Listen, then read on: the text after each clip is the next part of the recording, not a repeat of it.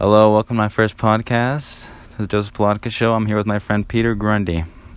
I'm just going to be interviewing him essentially, and we'll go from there. So, Peter, why don't you start by telling the audience a bit about yourself? I'm some guy. I've got my 7-year associates. Environmentally minded, playful person. Kind of just want to have a good time in life. Fair answer. So, from a political and philosophical perspective, like, where do you stand, essentially? Left. I'm a leftist. Very far left? How far left? I'm not always good at naming things with titles.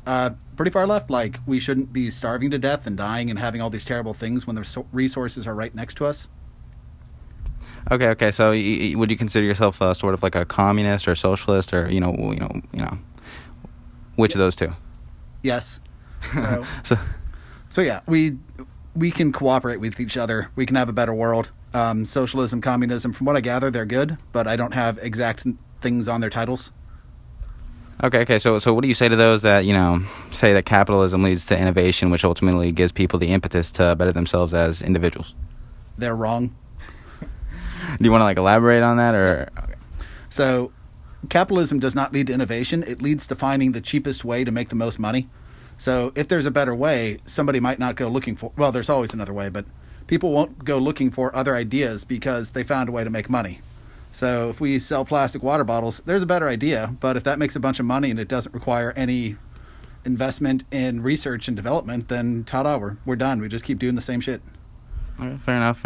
And people on the right side of the political spectrum often say that the far left, their political ideology is, I guess, radical or extreme or dangerous, rather. What do you say to them? You're wrong. So, having homeless people next to empty housing is just ridiculous. Like, why are we there? One of the ideas I've come up with is Maslow's hierarchy of needs. At the very base of it, humans need food, shelter, and I can't remember the rest, but those are essential things. And we shouldn't just give everybody a bunch and have a bunch of people throw it in the trash, even though that's currently what we do. But when people have some investment, they take care of stuff. They care. Okay, so do you think it'd be fair to say that you think workers should own the means of production when it comes to businesses and such? Yes. So people should get the fruit of their labor, and not everybody can produce, and I'm okay spending extra for somebody who needs help and can't take care of themselves. So that's kind of the whole point of having society, isn't it? So would you, what would your comments on this statement be? For example, people often say that wealth and the capacity to gain wealth is largely contingent on the decisions you make. Do you, deem that to be true, or do you think wealth is solely based off of, I suppose, ancestry? The game's rigged. So you can try your damnedest and be broke. You can be a piece of shit and be born into rich. There's a lot of permutations here. This is true. So would you say the majority of people, I guess, in America obtain wealth based off of, purely off of hard work, dedication, perseverance, and whatnot, starting their own business? Or do you think it's largely contingent on, I guess, being a asshole or just ancestry, I suppose? Historical wealth, rather. Wealthy people may have worked hard to get there, but they've also taken it from other people. There are some things that just pay really well. So like an attorney or something, they have to know things and they accomplish stuff. Wow, that's a great intelligent sentence. So they actually have learned things and they have a skill set, and it's rewarded highly by society, so they make a bunch of money. Teachers are very good at a specific skill set or a bunch of skill sets, but they're not valued highly financially by society. And capitalists and other investors, capitalists, various other things, they basically just get the means of production and take the money off the top. So that they may work hard to keep their business going, but they're not personally producing the widgets. Okay. So what do you say to those that say, a business owner, I guess, put down the risk to start the business, whereas, the workers didn't? The workers don't have the money to lay out the risk, and there's lots of fail-safes for people that have businesses. So it's again, something that would have to be pulled apart to actually complete, but that framing is just kind of wrong. Okay. So, from a money-making perspective, do you think teachers should make, not necessarily more, but as much as doctors, seeing as they, I guess, educate future doctors? I'm open to that idea. I'm also open to the concept of a moneyless society. Don't really have all the details to talk about that, but yeah, teachers should be compensated better. They have a very high workload, and they, in some cases, just don't make enough money to live, which is outrageous. Okay. So you said you're open to the idea of a moneyless society. How would that function or work exactly? I mean, I'm just curious, though. So I'm going to be lazy and make a citation. So there's a person on YouTube called Non-Compete, and he's got a video series talking about anarchy and how a society would work under that. But I don't have all the details. But when we have excess, we can share. So if I had a fruit tree, I could pass out extra fruit to people if they wanted it. If somebody else could help me. Or even if a motorist is on the side of the road, like somebody might stop and help them change a tire. Well, before COVID. And that would be a case of people just helping people because we want to be nice to each other. Okay. So would you consider yourself an anarchist, maybe? Or somewhat of an anarchist from, different, I guess, aspects of life? I don't know. Yes. I'm still chewing on what that means. I don't tend to operate real heavily on titles, which is part of the fun I've done. Yeah. So people get behind leftism, capitalism, various other things. But I like to pick it apart and actually make a conversation out of it. So, for example, single-payer healthcare or universal healthcare? So, I remember somebody blasting me with, no, I don't want that. But I had a follow-up conversation with somebody else on if they could even define what that is. Because people give stuff a title, and then they scream the title, but they don't actually talk about the substance. Okay, so what would be your position on the single-payer healthcare system then? Let's give people medicine. This is a thing we've done in the world. We can do it. The problem is that people make money off our current system. And people don't want to give up their wealth. They don't want to give up their money. And seeing any deduction can scare the crud out of people. Some people just don't know what to do with change. Like, in my particular context, the idea of being imprisoned has been terrifying. But it's because it's so far out that I don't understand anything. Like, I can't even see out there, so I don't want to be anywhere closer to there. It's a scary thought, sort of like a person losing wealth. Okay, so would you say from a morality perspective, the single-payer healthcare system is the right path to take? From what I understand about it, yes. Okay, so do you think that implementing a single-payer healthcare system in America will diminish the incentive for many to become doctors, or do you think future medical students will see past in the name of altruism, seeing as they wouldn't get paid as much under a single-payer healthcare system? I'm not sure if the doctors would actually have any reduction. Insurance companies and various background services would probably stop existing or lose money or some sort of thing like that. But the people that actually do the work, I think, would be rewarded fairly still. So it's fair to say that you think that there won't be, a shortage in doctors under a single-payer healthcare system if that were to be implemented in America? I don't think there would be. I suspect that around the world, there's somewhere we could cite and check. Is it Cuba has lots of doctors? Or, I mean, there's precedents for all these things we can look up. I just don't know it off the top of my head. Yeah. So, the right often says that healthcare is a commodity and not a right. They say medical care is a good and a service provided by a third party. Analogy would be, no matter how much bread you need, you don't have the right to steal someone's wallet or hold up the local bakery to obtain it. Ultimately, I guess the question I'm trying to ask is, what would a rebuttal be to that claim? Again, basic human needs. So we have a right to be alive and live. I mean, that's the whole concept, as I understand, behind taxes, is we pay into a group system and we take care of each other. So, yeah, and some of the stuff is just outrageous. So spiking insulin prices is obscene. Like, I remember something about, I believe it was an HIV drug, and it was like $10 in Australia, and it was like $1,000 or $10,000 in the US. So the production of that is the same cost either way.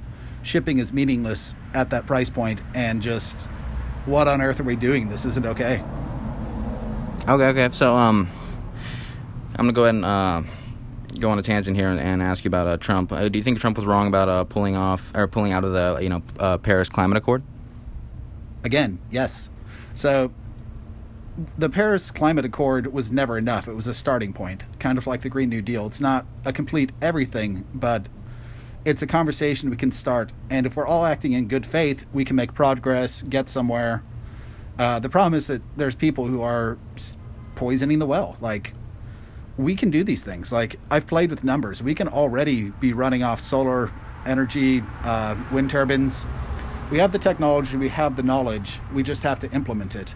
But if somebody is benefiting from it not happening, that's a problem. And some people really believe what they believe, even though it's not right. So some people just don't think we can get off oil, I think. They're wrong, though. We can. We must.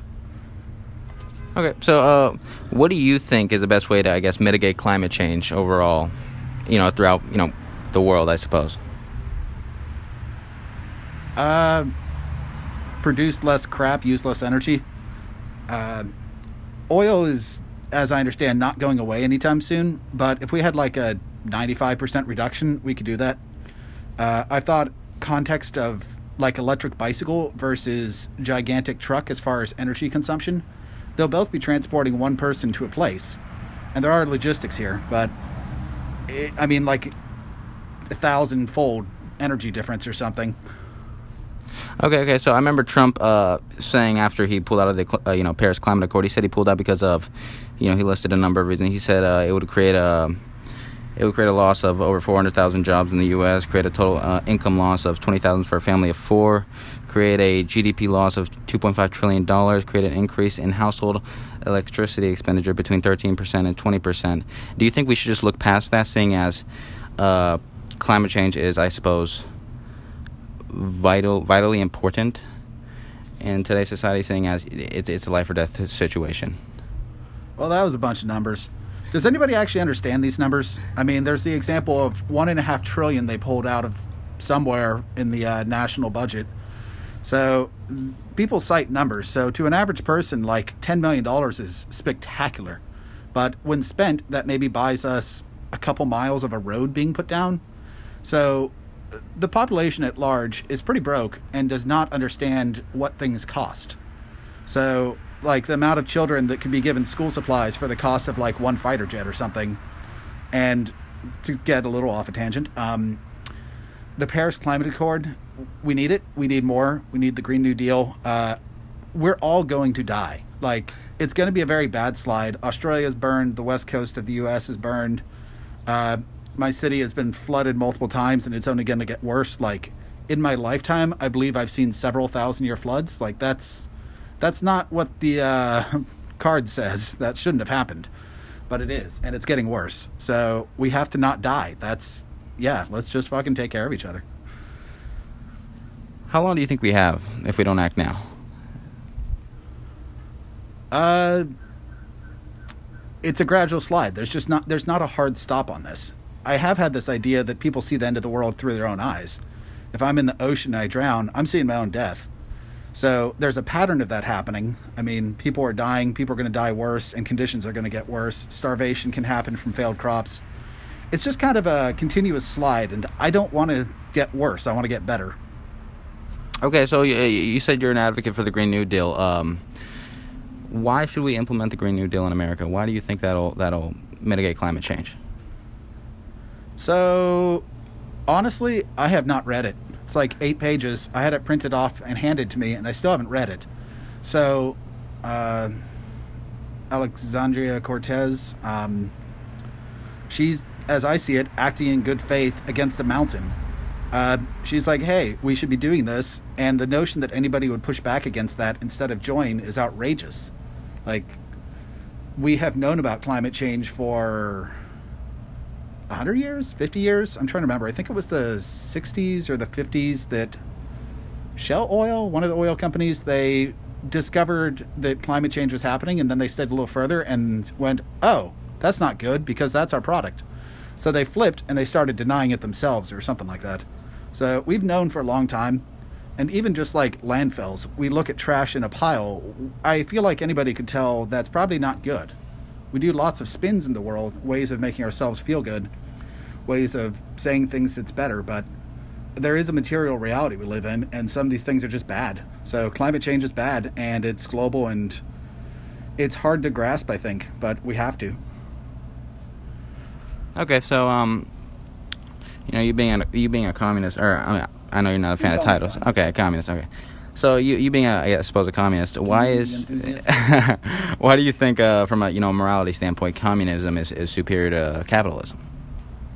So I don't really speak in moral terms, more just sort of reality, though I guess I do have a code of ethics. So we're long past the point where we should be working 40-hour weeks. We can have immense amounts of leisure time and destroy the earth less quickly, or even reverse the damage we're doing.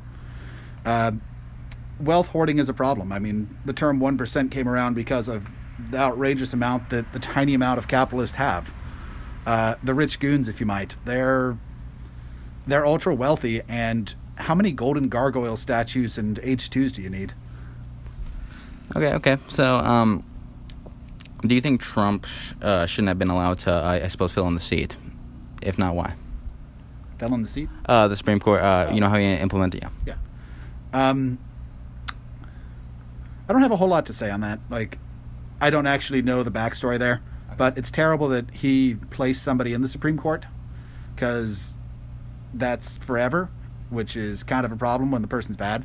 But we'll see. I think it's a terrible situation, but I don't have anything intelligent to say here. Okay, so it's fair to say, do you have a comment on do you think Biden should pack the courts, or,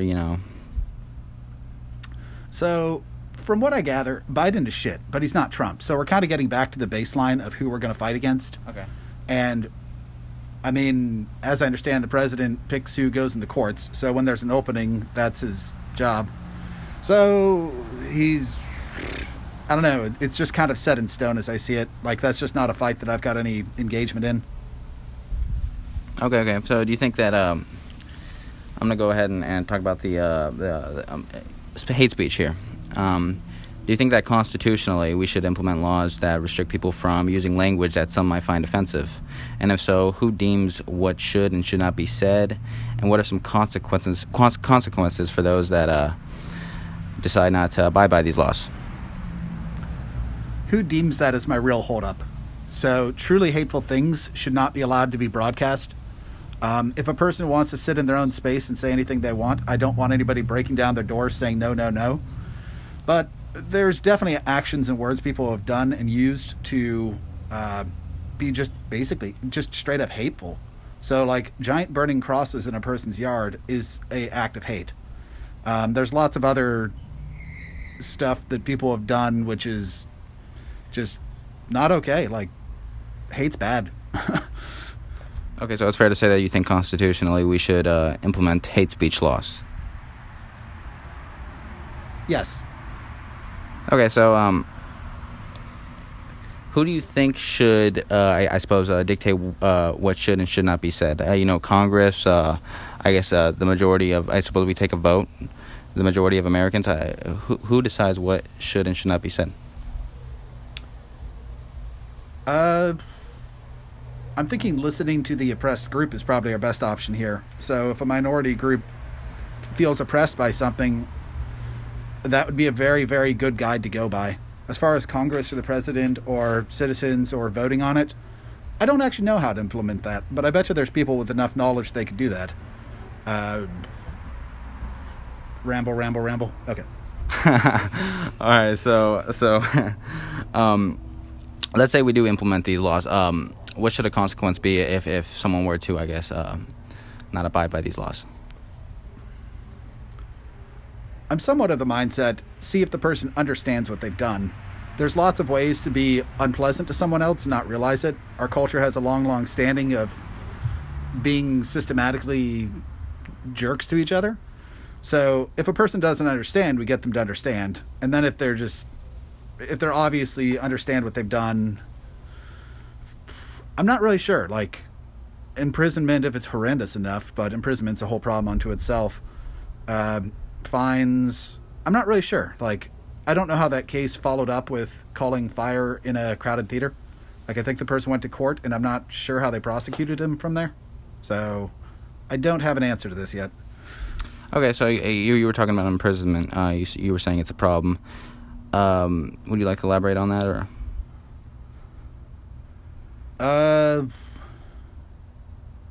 Yeah, it is a problem. It's like having quotas and having the racial bias that it does is absolutely terrible. And it doesn't do what it says on the tin. It's claimed to be a rehabilitation program or institute, and it's actually a business to make money for locking up people, which that's not okay. They're human. I mean, we're all humans. Like, decriminalizing or locking up a person is generally not okay, and taking away their voting rights for it is not okay. I feel like listening to their stories would be better than locking them up. Like, we can also study what gets people there, because if somebody's stealing because they're poor, well, if they're not poor, they're better off. And this all kind of spirals into itself with, I mean, a person can work 60 hours a week and barely live, so the chance of getting out of that life sounds good, and the chances of getting locked up for doing something dumb is a possibility. I think I'd have to rehearse that to make it more intelligible, but that's what I got for the sec. Yeah, you're fine. So, what do you think about inalienable rights? Do you believe in them? Do you think they're absurd? What are your comments on them? You being an atheist and all, So inalienable rights, we're talking life, liberty, pursuit of happiness? Yes. So Okay. God-given rights. Well, God-given rights is a problem right there. But those are very wiggly, intangible concepts. So it's like saying be kind or any number of things that implementing that is kind of hard. Values they're problematic sometimes when used without good intention. So like being I'm not using that. So I feel like people just inherently have that. So that's written down in the Constitution, but all these things are so riddled with details and problems. It sounds good to me on paper, but everything's more complicated. Okay. So, why should people have not voted for Trump in the last election, the general election? Because he's a fascist, racist monster. Okay, that's fair enough. What steps should we take as a society rather than a government to better America? I like to say the USA or the States. America's kind of a funny thing. Or call us of America. Turns out there's a middle and a south, and those even contain different countries. We even contain different countries. North America, that is. So, sorry, tangent. What was the question one more time? As a society rather than a government, how do we better the U.S.? Society and government. Yeah, I don't have any magic answer to that. It seems like lots of work and little steps is the way.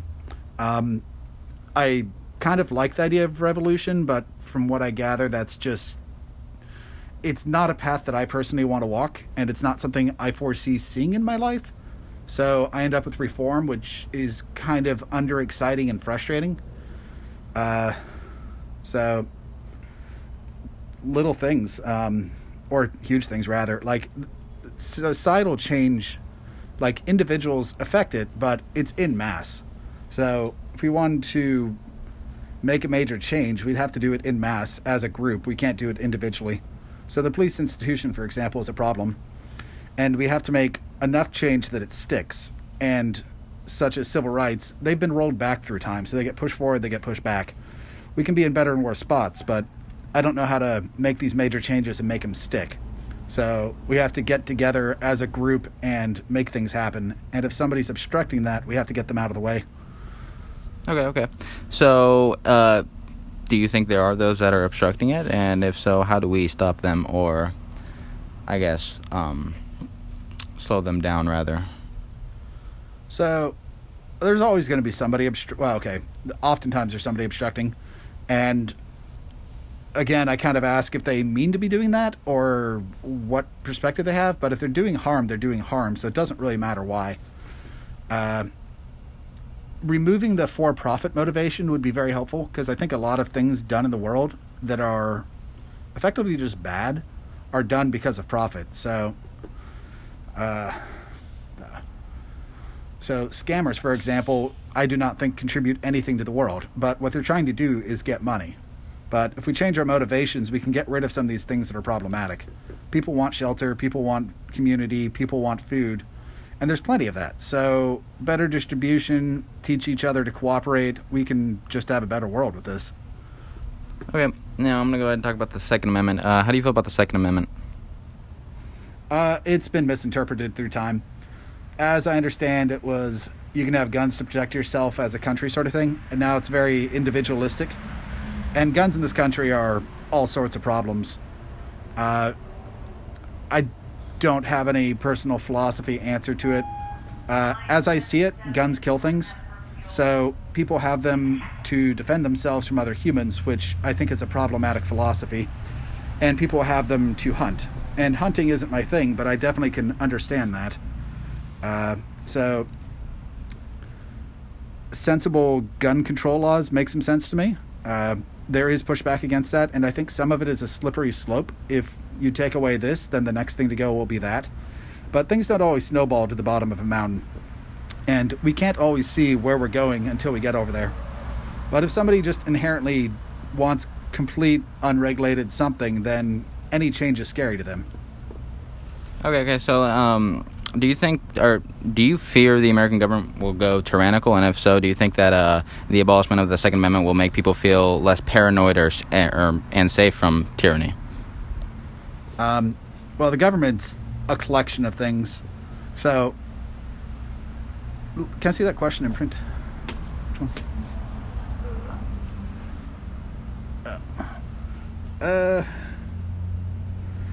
American government going tyrannical, well, kind of. Like, there's a history of basically a lot of power, and if they don't like something, they do things accordingly. That was too abstract for my taste. Abolishment of the Second Amendment will make people feel less paranoid and safe from tyranny. Do you think so? I don't think so, but it could make us safer from each other. Like, as I understand, guns more often kill the people they're trying to defend than the people they're trying to get. And also labeling somebody the good guy and the bad guy is a very black and white worldview, which leads to some of these problems. We have a all or nothing position. I've heard the argument, for example, that within conservative and religious philosophy, contraceptive isn't 100%, so by that math, it's 0%. But I personally consider 95 or 99% worth doing. It's not 100%, but 100% is just... Existence isn't on and off. I mean, even a light bulb could be defined in some gray area. Okay. So do you think that if Joe Biden were to strip people of their gun rights, do you think that'll trigger a Civil War Part 2, an American Revolution Part 2, some sort of a all-out war? I mean, I don't want to go and say war, but riots in the streets and whatnot. Do you think that'll trigger some sort of mayhem in America?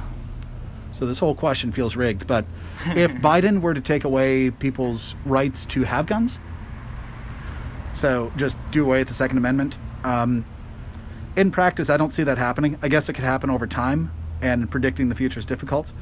So banning guns across the country, I don't see that going over well. I can see a lot of people doing holdouts, and I can also imagine that a genuine majority of people would be on board. Like, groups that have an interest usually represent themselves much louder than the people that are just going about their day with no concern. So if somebody's into dogs, they're going to be louder about dogs than the person that's indifferent to dogs. So the people that want guns, if they're a few percentage points, then the rest of the people are the majority. It's just they're not doing anything about it. People want to live their lives and focus on their own goals. Okay, so why do you think, the Founding Fathers implemented the Second Amendment. Why do you think they implemented that? Do you think they implemented that because of, fear of government tyranny, or did they implement that because, they thought that, Americans would love to hunt? Why do you think they implemented the Second Amendment?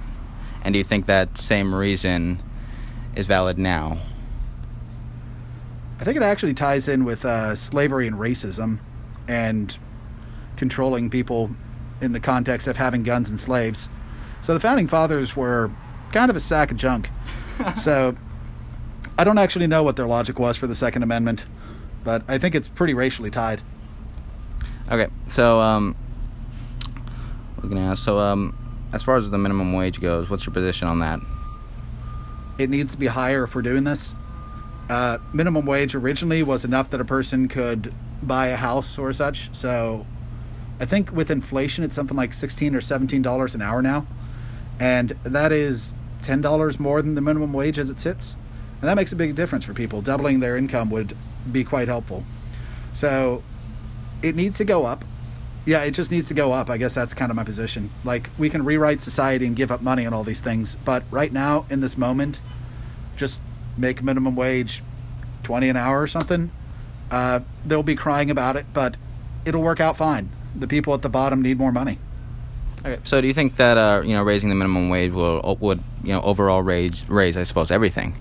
You raise the minimum wage, people at McDonald's, I suppose that'll raise the price of a hamburger from McDonald's, seeing as they would have to pay more for their workers, I suppose. Do you think that we should overlook that and go ahead and go with the minimum wage, or what's your standpoint on that? I don't know if that would have to happen. In practice, under capitalism, it absolutely would. So it's probably possible to pick off the leeches from the top and distribute that money to the workers. Though, in our current system, that wouldn't happen. So prices probably would go up, but people's buying power would go up too. So overall, we'd have an improvement as I see it. Okay, so from a philosophical perspective, how do you think people can better themselves as individuals rather than you?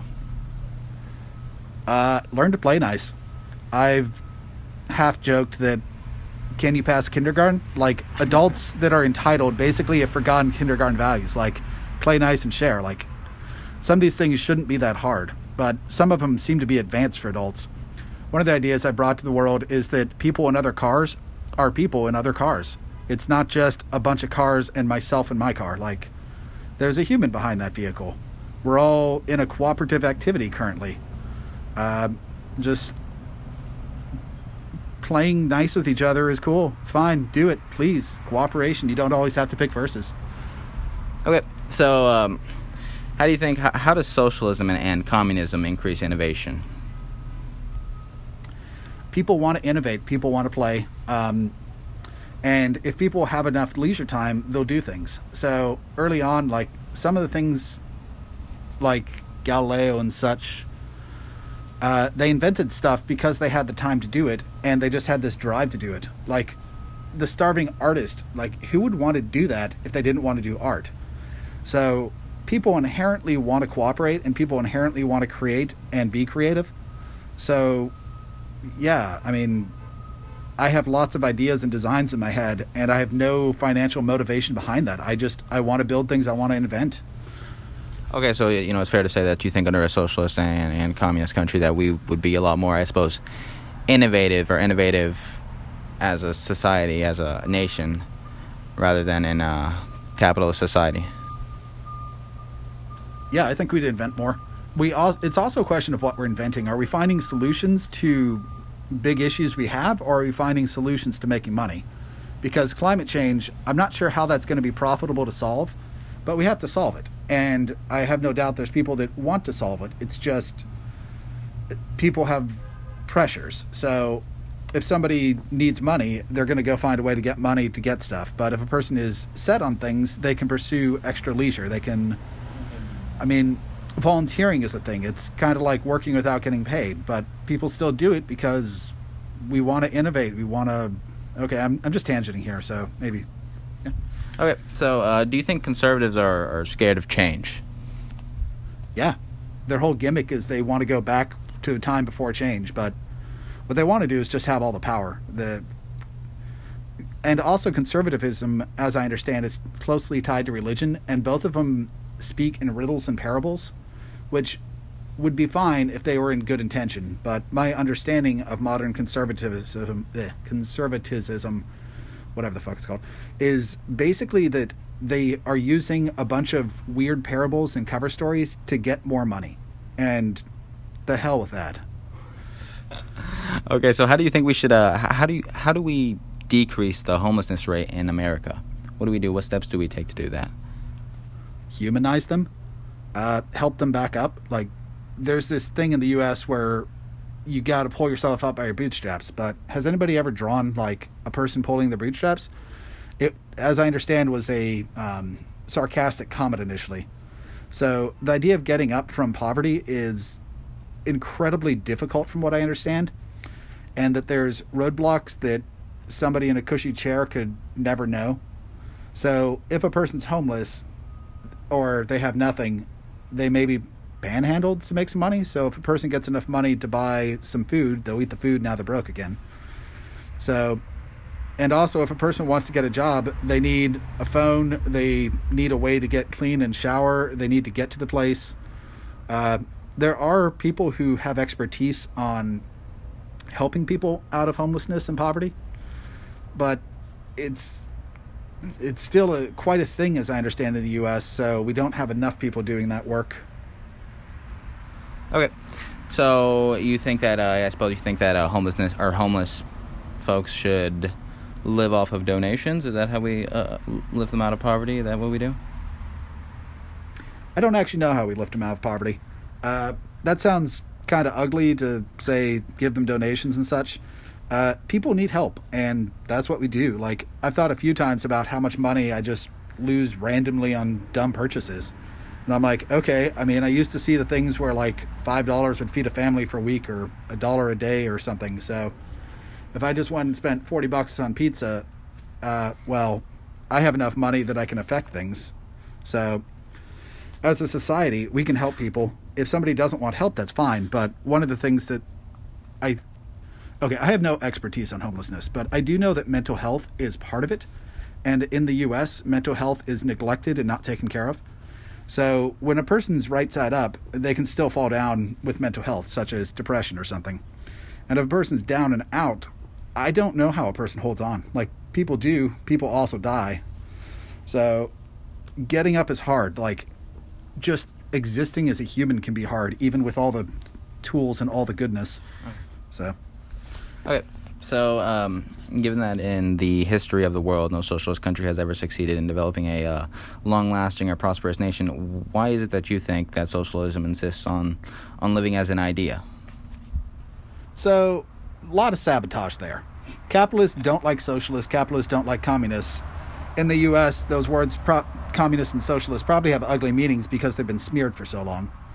So, there's a video maker I've watched that lives in Vietnam, Luna Oi, yeah. And I've seen some of her videos talking about how Vietnam was bombed to bits and attacked, and they had nothing, and they held on. And they really wanted their communist country. They just wanted to live their lives. So they tried to rebuild after being violently attacked and blown up a whole bunch. And they had to make some compromises to exist. So they had to make some trade with capitalist countries, for example. But the capitalist countries don't want them to exist. Like, showing a way where we can cooperate really hurts the individual cause. So we can all have identity. We can all be people. But like community resources, like I don't own an entire stadium. I can't use an entire stadium. But under capitalism, people want that. But that should be a community resource. Like a playground where you have to like pay to enter or something. Like, what's up with that? No, it's a playground in a neighborhood. We can all share it. Okay. So my next question for you is how far can a country progress as a nation or as a society? Is there an end to progressiveness is essentially what I'm asking. I mean, I'm open to giving up the idea of borders and countries, but assuming that we have countries, we could progress to the point where people aren't dying of preventable causes, people aren't starving for no good reason, people have shelter. Like I mentioned Maslow's hierarchy of needs earlier. We can fill that bottom section. We have the resources. We have the know-how. We just have to do it. I guess, yeah, self-actualization's at the top. So people finding how they want to live, what they like, who they are.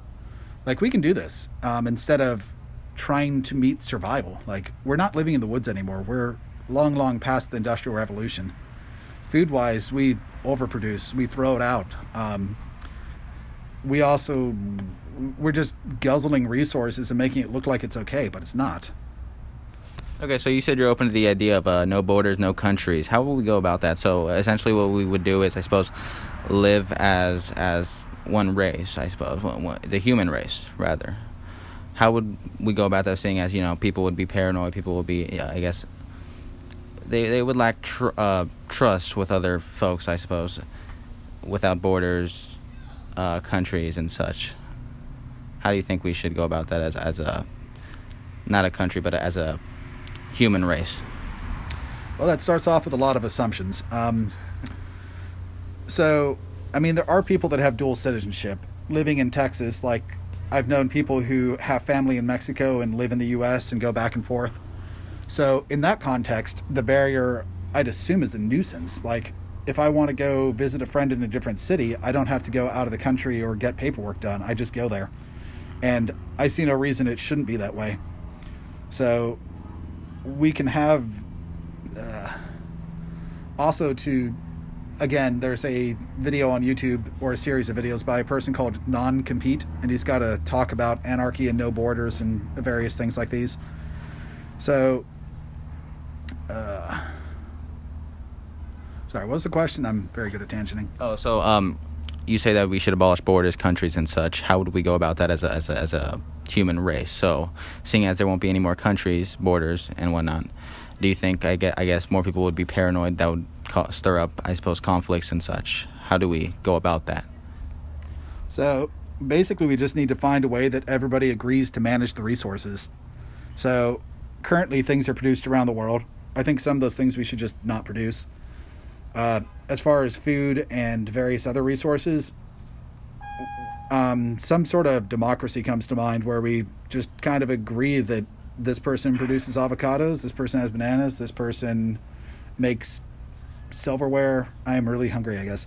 So we can do this. I mean, we basically just don't have borders. Like, states on a map have lines, but the lines on the land are only synthetic. Like, we have welcome to the state signs, and it's possible to put like a check border, which I sure don't want. So yeah, I don't have the complete answer here, but I've got no doubt there's people with expertise. Okay. So, do you think that we should get rid of borders just out of convenience, or essentially what you're saying is that we shouldn't have states because I guess there's no reason to have states? Is that what it is?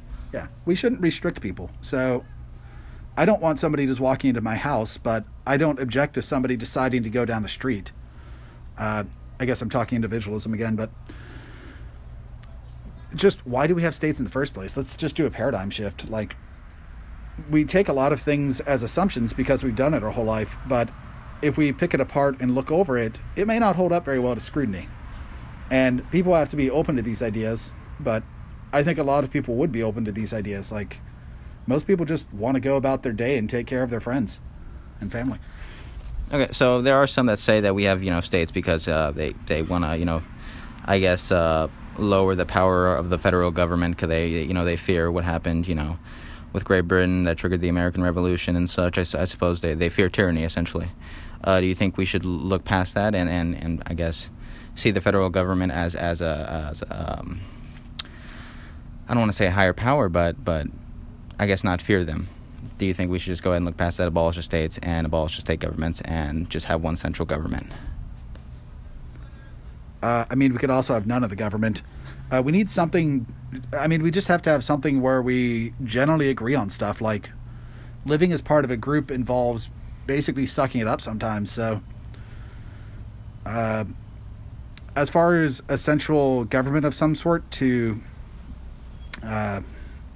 basically manage stuff and take care of the details, I'm personally good with that as far as I understand. Our current implementation is deeply problematic. And as far as the people that have massive concerns about, like, states not existing and federal government and such, I would guess that they don't have their thoughts very flushed out. I could be wrong, but I would guess that there's a lot of just sort of screaming titles and making a bunch of noise without a whole lot of knowledge. Okay, so do you think that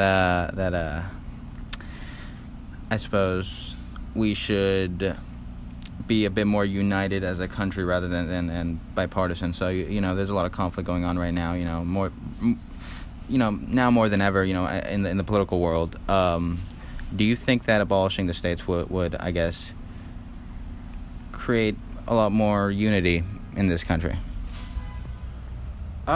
I mean, currently in practice, I'm not very motivated to abolish the states. Okay.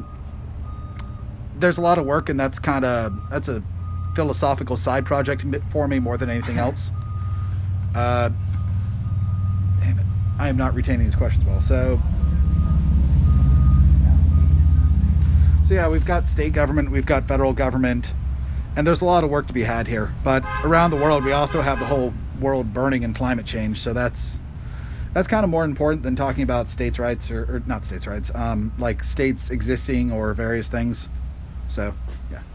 Okay, so as a world, we should be focusing on climate change, saying that is a life or death situation for not just individual countries and continents or whatnot or nations. It's a human race problem. Yeah. Seeing others as people is essential. Like, I didn't realize how broken I was until the last few years to just sort of dismiss this or that group because it's just whatever. So, for example, I played Resident Evil 5 as a kid, and I've gone back and revisited it, and it is atrocious. I'm like, I used to enjoy this mindlessly, but to quote somebody I like, be critical of the media you love. Like, it's just amazing how we're influenced by what we consume. Okay, so do you think the mainstream media is very instrumental in how the American public perceives, I suppose, political issues and such?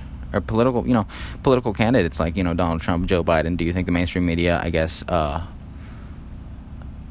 creates a narrative? So to give a tangential breakdown, in the U.S., we have two major popularized parties, Democrats and Republicans. And the Republicans are straight up anti-democracy, so they do not want to hear from people. And the world that I believe in, that's not welcome.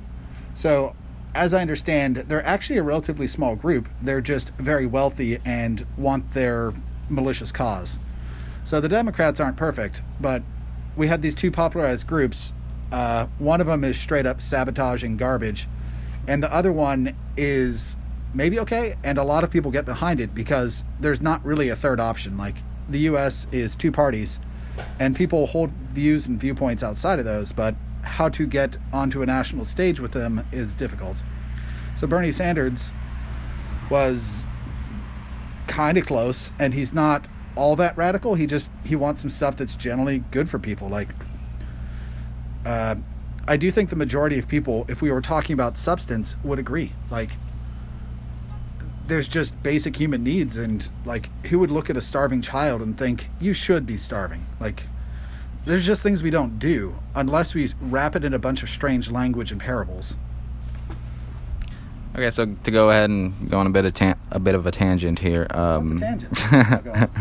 How do you define fascism? Fascism's terrible. Authoritarianism is not my thing. I don't know if it can exist without being terrible. World War II was the extreme of fascism, but it happens long before that.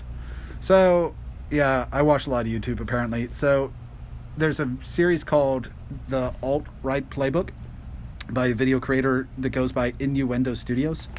And, yeah, he talks a lot about this, but fascism is just, it's terrible. Like, I'm just not a fan of standing on other people's heads for power. Like, I'd prefer share power and work with people than try to collect all of it. Okay, so do you believe that systemic racism exists in America? And if so, how do we get rid of it? Wow. Yeah, it exists.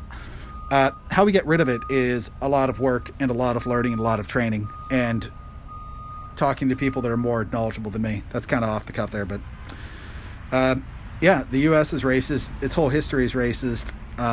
And it's really smooth and subtle sometimes. Like, it's not always slap you in the face obvious.